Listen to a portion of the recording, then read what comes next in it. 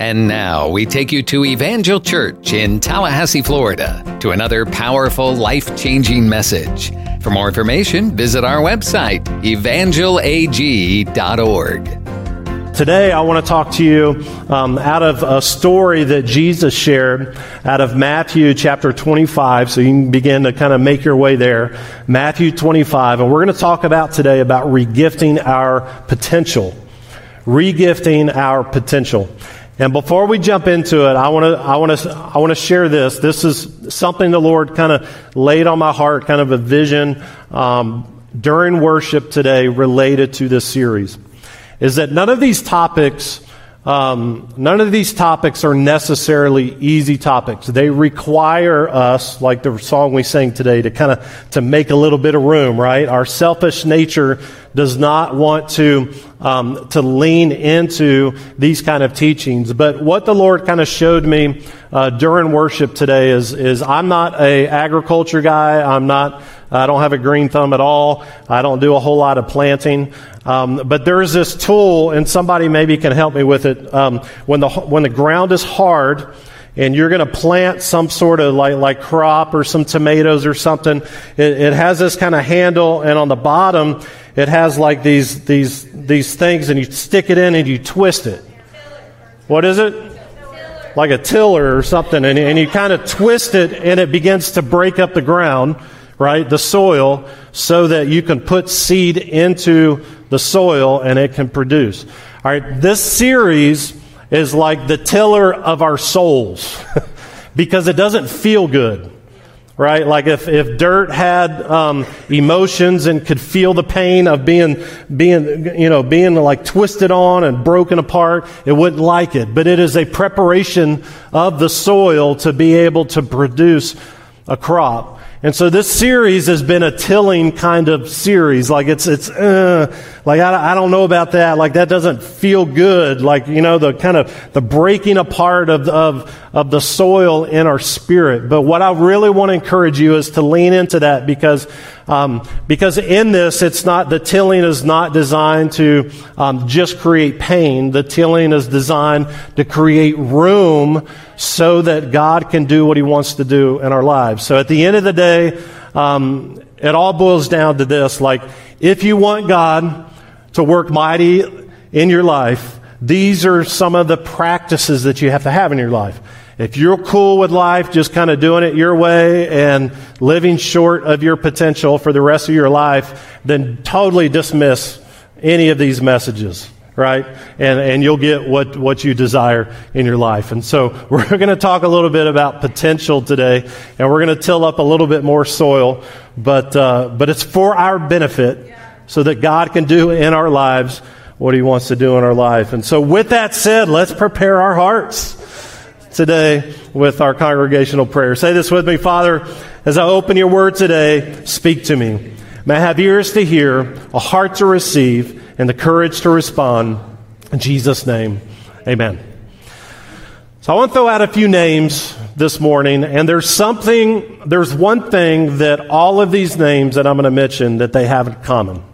There is a thread that weaves through all of these names. And I want you to see if you can identify what the thread is.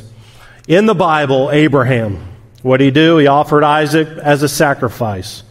Noah built a boat despite it never having rained before he built the boat. Miriam defied Pharaoh and she saved Moses. He delivered the Egyptians from slavery. David fought a giant and won. Joshua, he got the promised land despite all the naysayers. Esther risked her life to save the Jewish people. Mary accepted her purpose and calling to carry Jesus. He gave up His life so that you and I could have life.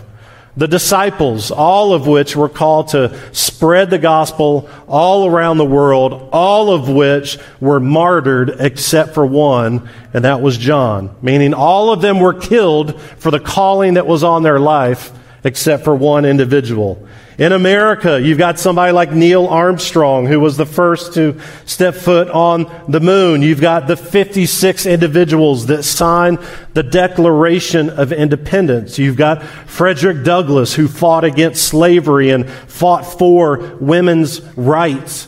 You've got Thomas Edison, who after 1,000 failures of trying to make the light bulb work, finally got the light bulb to work. You've got somebody brave like Rosa Parks, who decided she's not going to give up her seat in the bus. You've got somebody like Dr. Martin Luther King, who lived and devoted his life and gave up his life for equal rights because he had a dream that white people and black people could play together and work together and do life together. You've got Abraham Lincoln, who, when it wasn't popular, was all about freeing people from slavery. You've got the Wright brothers, who were the first to fly. They built a plane. They had no idea it was going to work, and they were the first to fly. There is a theme that runs through, that weaves its way through all of these individuals, both in the Bible and in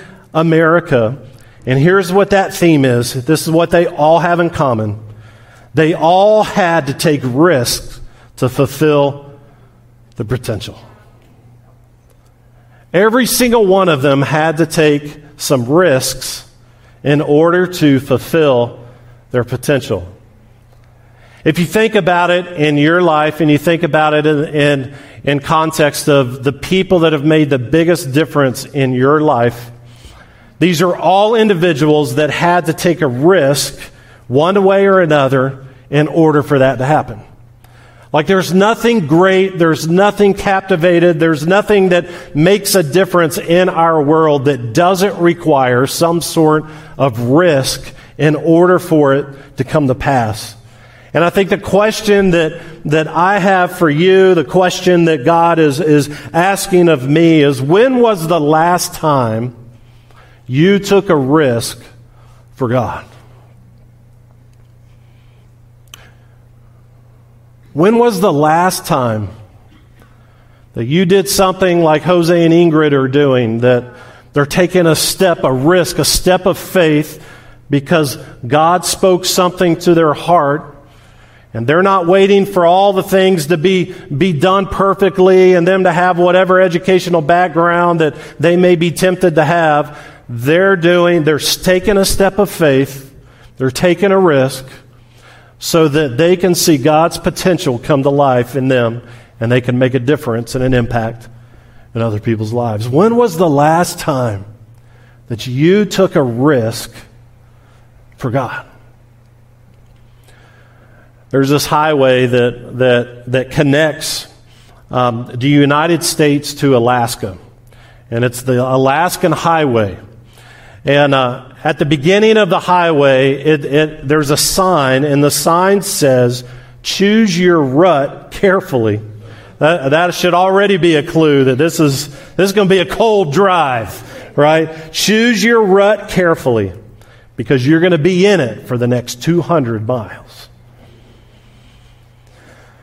When I think of that sign, I kind of think that we live our lives, spiritual lives, kind of like that. Like, at some point, I think the studies show that most people, on average, they never really go deeper with God, become more discipled as a follower of Christ beyond like year 5 of their faith. Like, once they get to year 5, they kind of plateau for the rest of their life, and it's almost like somewhere along that time frame in our lives, we choose the rut that we're going to live our life spiritually in, and we live our lives like that for the rest of our lives.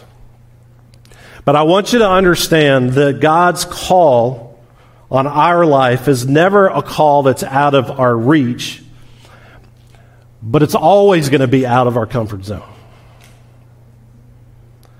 God's call on your life and my life is never going to be out of our reach. It's something that can be attained. It's something that God can do in our lives, but it will always be outside of our comfort zone.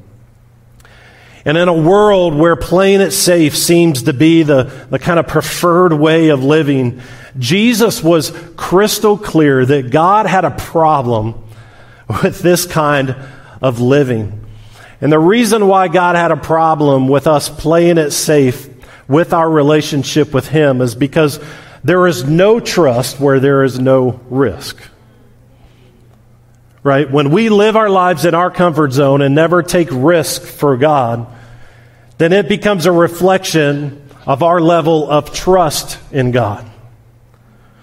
And so in Matthew chapter 25, we see the story of the parable of the talents. And in this story, we see that risk-taking, that taking steps of faith in our faith journey, that it is a necessary part of us becoming who God has called us to be.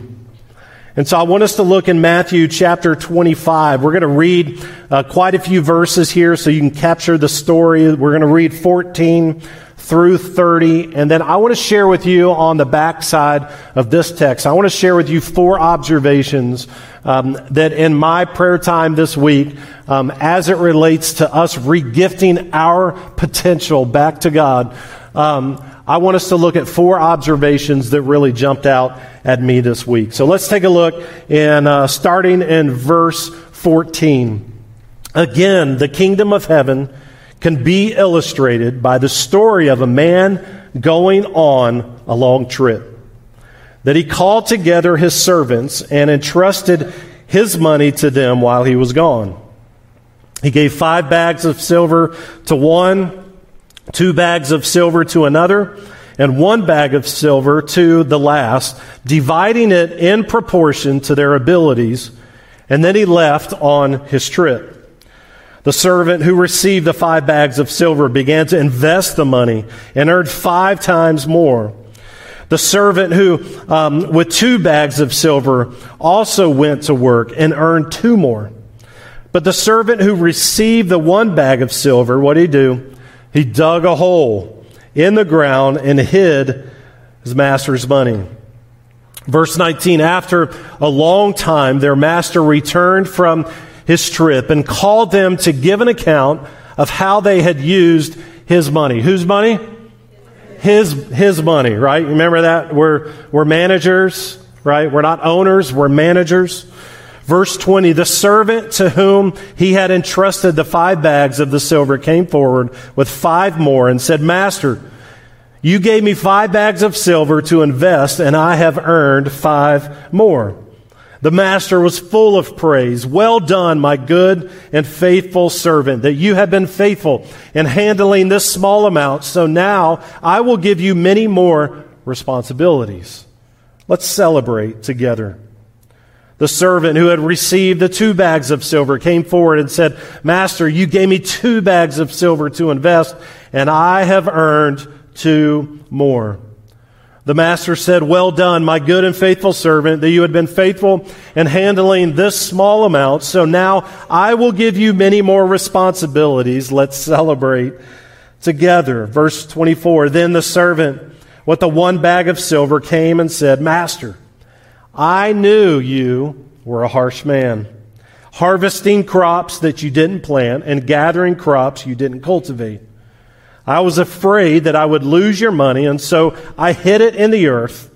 Look, here is your money back. But the master replied, you wicked and lazy servant. Okay. If you knew that I harvested crops I didn't plant and gathered crops I didn't cultivate, why didn't you deposit my money in the bank? At least I could have gotten some interest on it.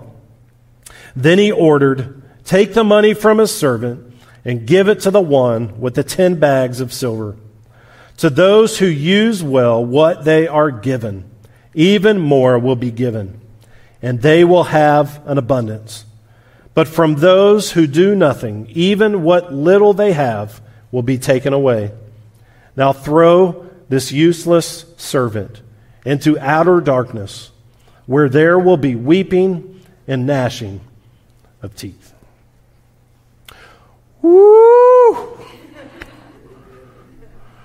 Not only is that a powerful story, but if it's not a little convicting to you this morning, like your convictor kind of thing is broken, right? Like it has been convicting to me this week. And if you didn't catch the parallel in the story, the man is God, right? The servants represent us.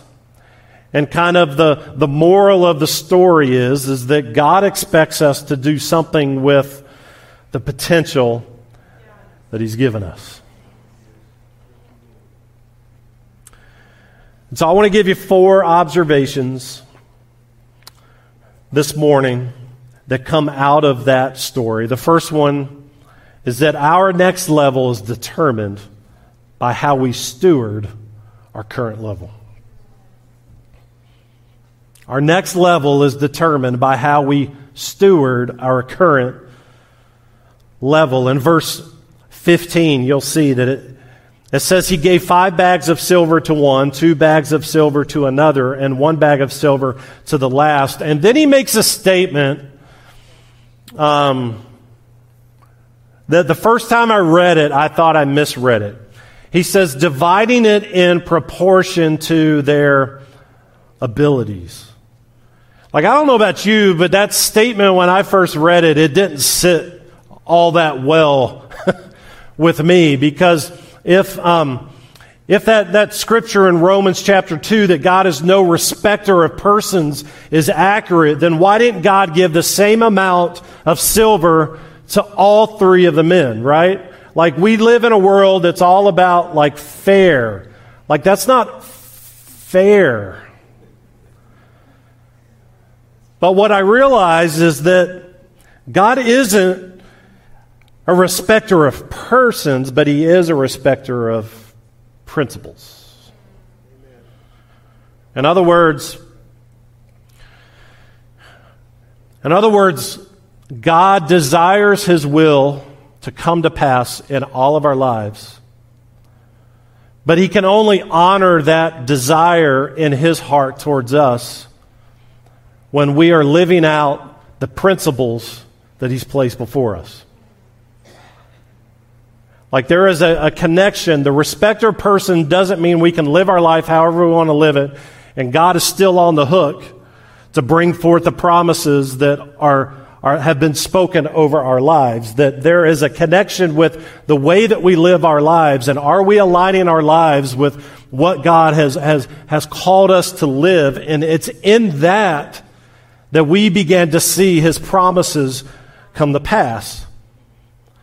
You see, if I'm going to be real plain with you today, this is what I've noticed, is that most people get angry with God for what they don't have, even though they did nothing with the last opportunity God gave them.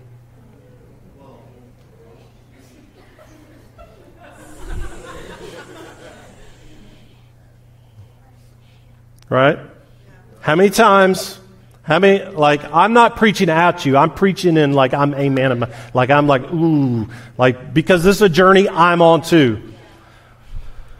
But how many times have we seen somebody else get the blessing? We've seen somebody, when I say blessing, I'm not talking about money. When's the last time we've seen somebody else, like, walking in what God has for them, and we get jealous or we get upset and we wonder, like, God, why are you allowing them, right, to experience that and I've got this? And could it be because the last opportunity God gave for us, we just kind of threw it away? You see, the next season of ability will depend on the last season's responsibility. When Jesus says that dividing it up in proportion of their abilities, like, the abilities that we have in this season are because of the responsibilities that we fulfilled and we lived out in the previous season.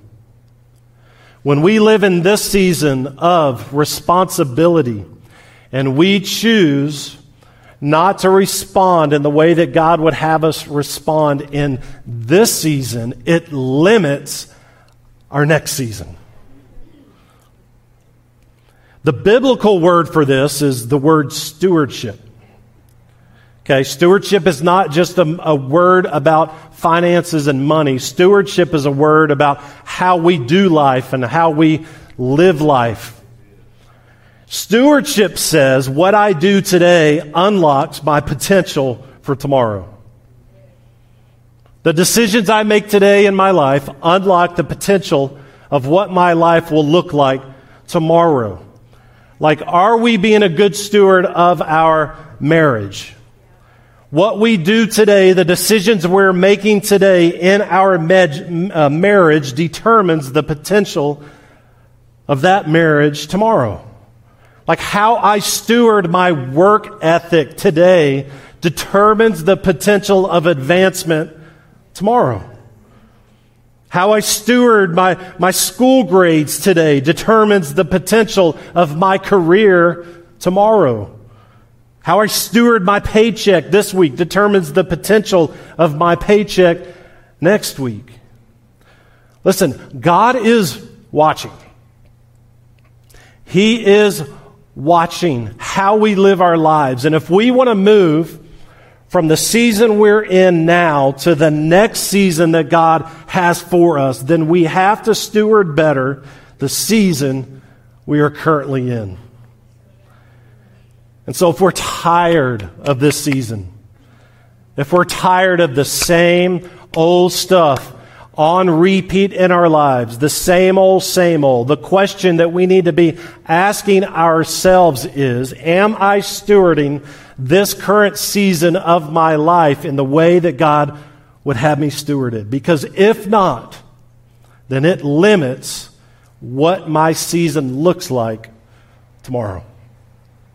Second observation that I see in this text is that God gives more to the ones who take risks. In verse 23, it says, the master said, well done, my good and faithful servant, that you have been faithful in handling this small amount. So now I will give you many more responsibilities. Let's celebrate together.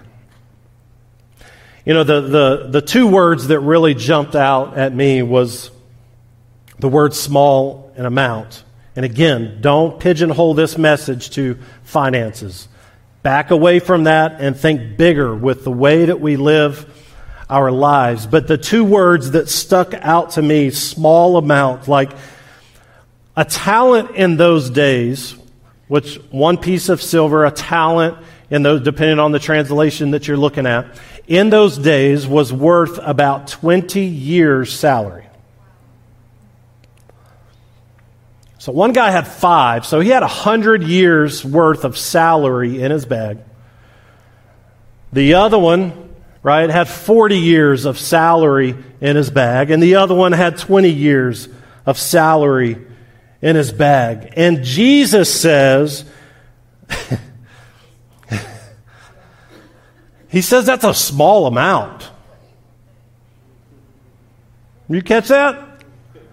Like he tells, dude's got 100 years salary. Anybody else cool with having 100 years salary like in their bank account right now? I'll take 40. I'll take 40. Like I'll be the guy with 2 bags. Got no problem. I'll be the guy with 1 bag. Like I don't care. Right? And Jesus is like, that's a small amount. Why would he say that's a small amount? Well, maybe it's because Jesus recognizes the potential that he has deposited inside of each and every one of us.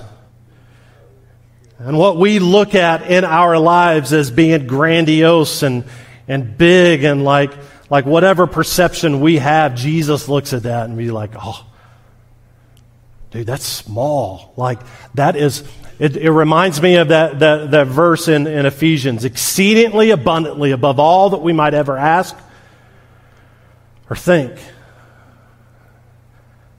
Like to me, 100-year salary is a big deal. That's not being narrow focused, but in God's eyes, knowing how the potential that he has placed inside of each and every one of us, God looks at that and he says, you have no idea what you are capable of and what I have weaved into the fabric of your life and what I want to do in your life financially and what I want to do in your life professionally and what I want to do in your life with your family and with your kids.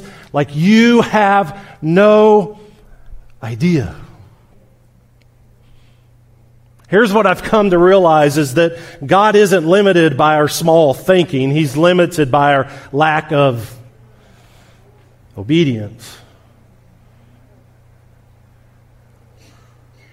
Like the things that we struggle with right now in our lives and like, God, why is this not changing? Why is this not changing? Why is this not changing? It's not because He doesn't have enough. It's not like He's got to rob a bank or something at some point in order to provide what is needed. Like He's got more. He's the God of more than enough. Like more than enough money, more than enough like personality, more than enough like skill set, more than enough opportunities and influence, like more than enough. Maybe the question we should be asking is God, what area of my life have I been unwilling to risk? What area of my life have you been leading me to take a step of faith, but I've refused to do it? And now I'm upset with you because you're holding back from me when really, in order for me to unlock my next season, I've got to be a good steward of my current season. Ooh, tilling up the ground today. Ooh. I don't know what you see when you see me up here. I know what some of you see because you've told me, but no, just kidding. I'm just teasing. I don't know what you see when you see me up here. But I'm not up here because in college I was a good communicator. I'm doing what I'm doing now, making whatever impact God is wanting to make through my life. Not because 25 years ago in college somebody saw something in me and they fanned a flame and I shot out of a cannon and whatever. No, it kind of starts back when the Lord stirred in my heart like He did in Jose and Ingrid's heart.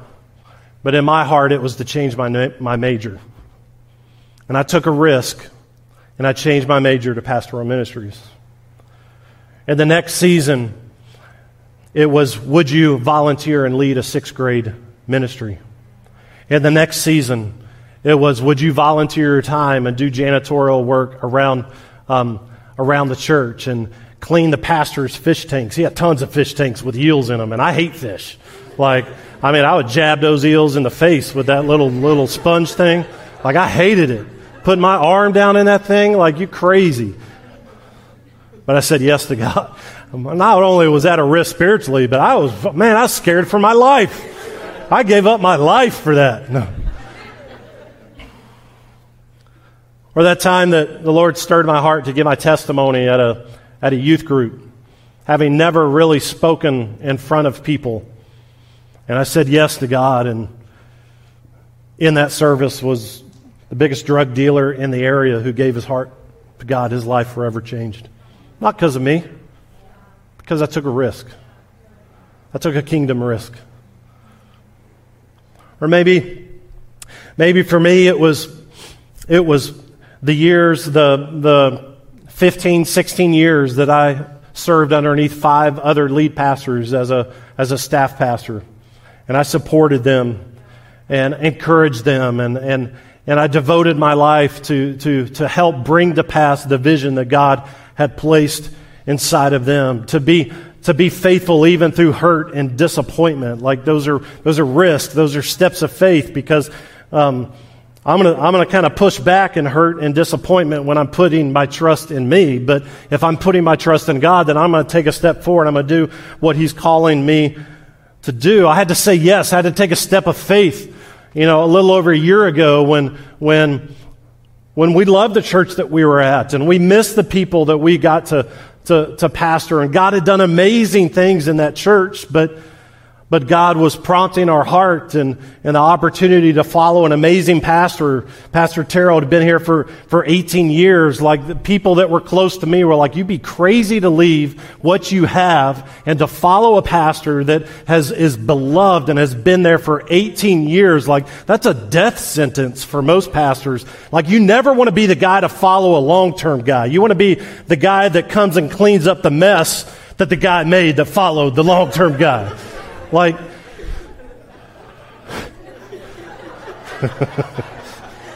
you're trying to figure out which one of those I am. Listen, I can tell.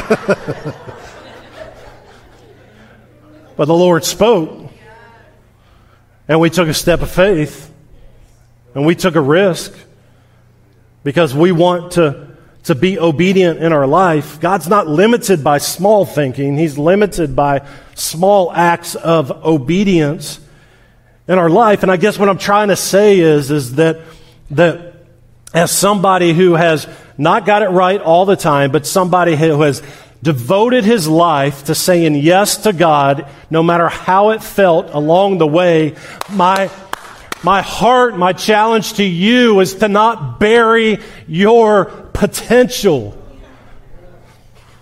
Don't bury your potential. There's more inside of you than you can possibly imagine. And the worst thing that we can possibly do with our lives is to live our life in the rut, to choose the rut of the comfort zone for whatever reason we choose it, and to live the rest of our spiritual lives that way. Take a risk. Get outside of your comfort zone and watch how God will elevate your life to new levels. I love what Muhammad Ali said. He said, "He who is not courageous enough to take risks will accomplish nothing in life." Yes and amen. That's a one-sentence sermon right there. Number 3.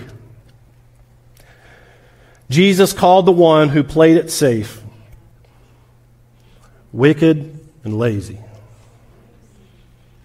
I'm not saying it. I'm reading the Bible. It's a Jesus story, not my story. Jesus called the one who played it safe wicked and lazy. In verse 24, then the servant with the one bag of silver came and said, "Master, I knew you were a harsh man, harvesting crops you didn't plant and gathering crops that you didn't cultivate." What do you say? I was afraid. I was afraid. I was afraid I'd lose your money. I was afraid that I'd take that step out and lead a small group or something and nobody'd show up. Like, I was afraid that... Anyway. That I'd lose your money, so I hid it in the earth. Look, here's your money back. Here's your money back. And the master replied, "You wicked and lazy servant." I want you to notice something in this story. This guy didn't kill anybody. Like, he didn't kill anybody. Like, yeah, I don't see anywhere in here where he stole something. I don't see anything in here where he created or committed some immoral act. This dude didn't even run over grandma with a reindeer. Like. And on top of all of that, he returned every single penny back to God that God gave him. This guy didn't do anything really wrong through our eyes, but in Jesus' perspective, he was still wicked and lazy. And the reason why is because he allowed fear to cause him to play it safe and to live short of his potential. You see, most of us in our lives, we look at wickedness and we look at it in terms of the bad things that people do. And yes, that can be true, but Jesus also looks at wickedness in terms or through the lens of the good things we don't do.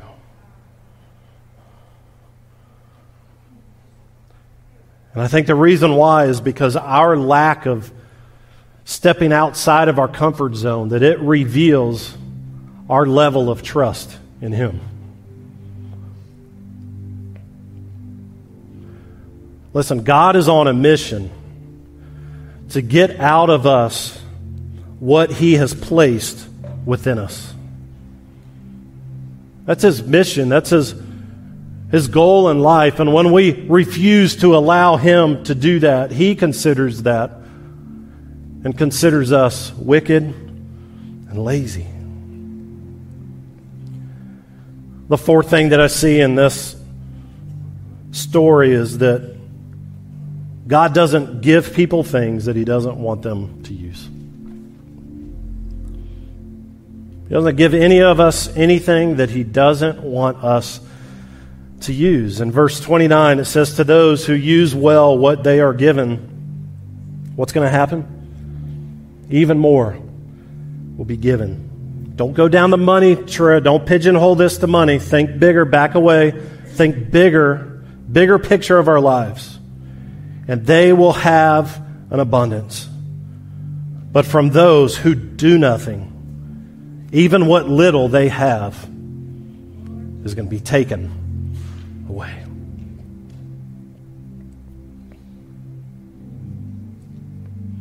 What a waste.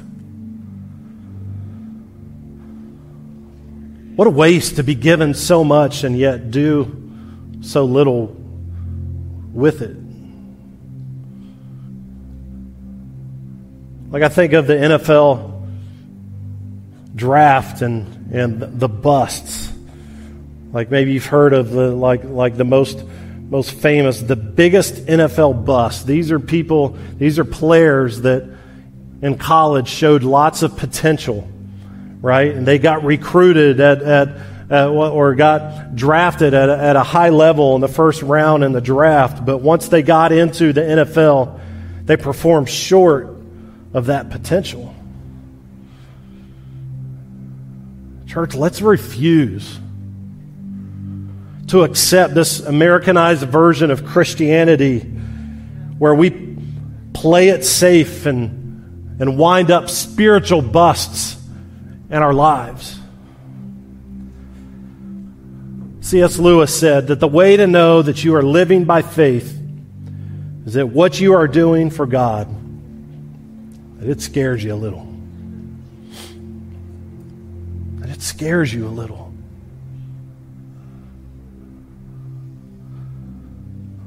Church, what risk is God wanting you to take for the kingdom of God next year that you've been unwilling to take for Him this year? Like, what is it? What is it in your life? What is it that the Lord has been stirring in your heart? In this past year, the past couple years, you've been unwilling to take that step of faith for whatever reason. For Jose and Ingrid, it's to start a young adult ministry. Maybe for you, maybe it's to start a business. Maybe for you, that risk, that step of faith is to finally break up with that loser boyfriend or girlfriend. Keeps dragging you down. Like, I don't know, like maybe the risk for you is to volunteer in kids' church. Maybe the risk for you is to finally step out and get some counseling. Like maybe for you, it's to lead a small group or to audition for the worship team or to lead a local outreach or to invite a friend or a coworker to church. Like, I don't know. But I have a sense that you might. Because it's been that thing that every once in a while it stirs in your heart and your hands get sweaty and your heart races. And you've come up with whatever amounts of reasons and excuses. For this one guy, his excuse was harsh and afraid.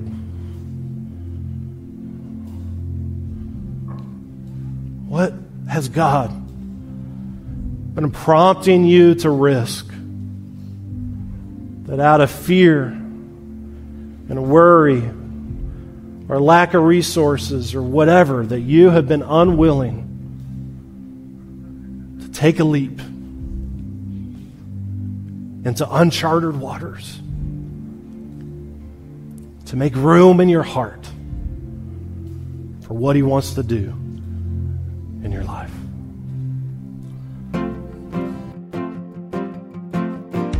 We pray right now that God uses this message to plant good eternal seeds deep into your soul. For more information, visit our website, evangelag.org.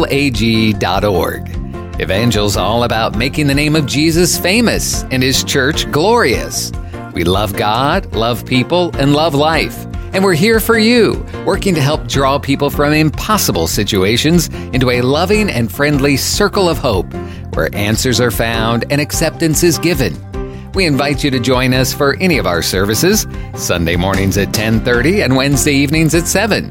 We're located at 2300 Old Bainbridge Road in Tallahassee. We have fantastic programs for kids and youth and small groups to make deeper connections. And we pray that God blesses you richly and abundantly as you continue to seek Him first in all of your life.